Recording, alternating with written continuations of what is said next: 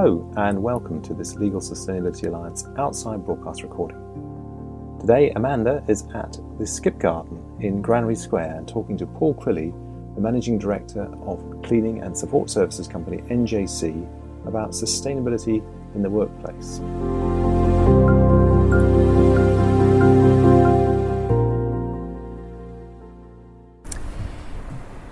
So I'm joined today by Paul Crilly, as a Managing Director of NJC. NJC stands for? Not Just Cleaning. Well, that's a hint in the name.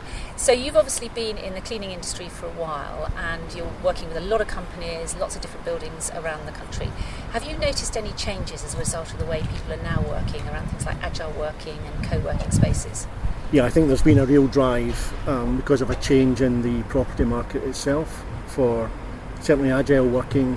Co-locations are a big factor now. There's always a disruptor that causes that, and the WeWork enterprise has certainly caused some disruption. My own view is that some of the things that people are doing now should be done anyway, and we as a provider need to react to that changing marketplace. What kind of things, Paul, would you say? Well, so very simple things that play to very simple themes, in that if you put a lot of different organisations in one space, both the benefits but the challenges go up as well. The sense of service has to improve, but also the essence of service. So is it safe? Is it harm-free? Is it sustainable? It allows us to focus across a number of organisations in a single location. And do you find that people behave differently when they're small tenants in a large co-working space? Are they more responsible, less responsible about their waste and how they treat the environment they're in?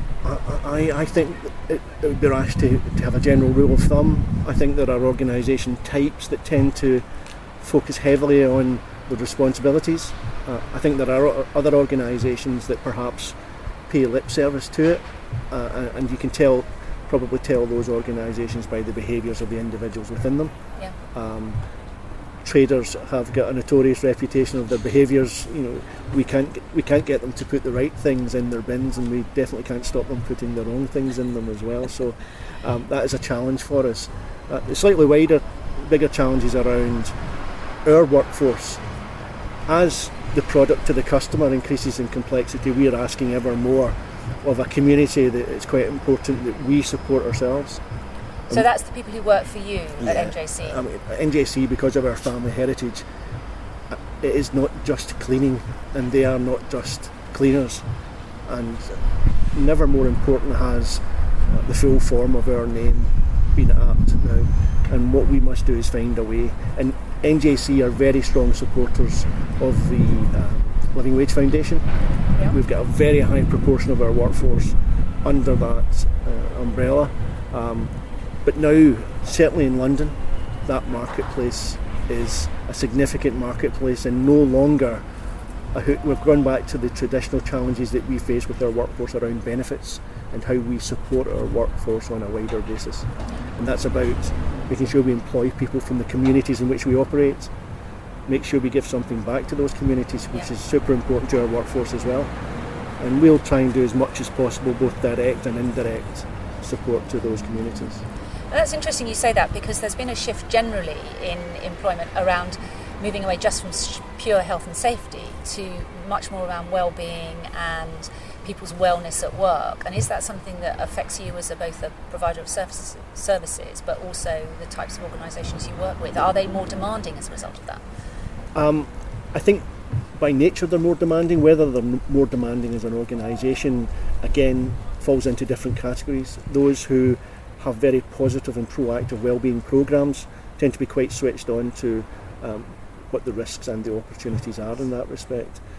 But wellbeing for ourselves, whilst we simply have to be mindful of the wellbeing of our customers, the wellbeing of our employees is number one on our list. We're not only a harm-free business, but we want to ensure that our colleagues are thriving. We're in Mental Health Awareness Week. The ONS has published stats that we lose 87,000 FTE days a year to mental health issues, and one of the greatest sources of stress is long working patterns.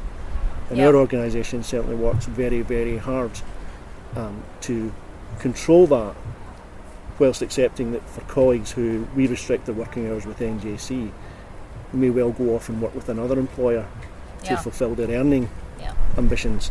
And we can only really achieve what we need to achieve in collaboration, and it's through alliances like yourself and others that we're very keen to get the message out that it's only by operating on a collaborative basis will we truly achieve the well-being standards that for our workforce that we're looking for. Absolutely, and I'm assuming that some of the services you're providing are making sure when you say a harm-free environment, that's about no pollutants and having environmentally friendly cleaning products and other sources and managing waste properly. Are those the sorts of things you mean by harm-free? Yeah, from everything there. Simply from the appearance of our staff to make sure that they're equipped with the right workwear, through to the equipment they use. Waste now is a highly mechanised service, so simply from the safe use of that equipment right up to ensuring that we're not contaminating the waste streams by inappropriate product selection and use.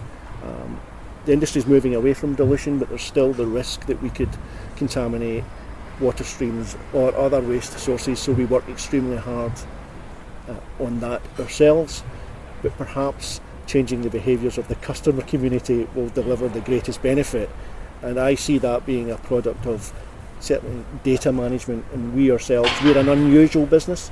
I'm sure you're expecting someone like me to say that, but we analyse a lot of waste data so that we can give our customers some data to allow some behavioural re-engineering in their work and their colleagues to make sure that our waste ambitions are satisfied. Yeah, I absolutely agree, and it's setting a challenge for the people that we work with as providers of services as well, isn't it? It isn't just about all the emphasis being on you as the company, it's encouraging your customers to behave more responsibly. And it goes back to your question around what does the customer communities look like? Well, they sort of split into two categories: those that are fully prepared to work collaboratively and fund the initiatives that we need to undertake, and those expect it of us. And for a low margin industry, some of those cannot be achieved in isolation from our customer base, and sometimes the differential there is stark.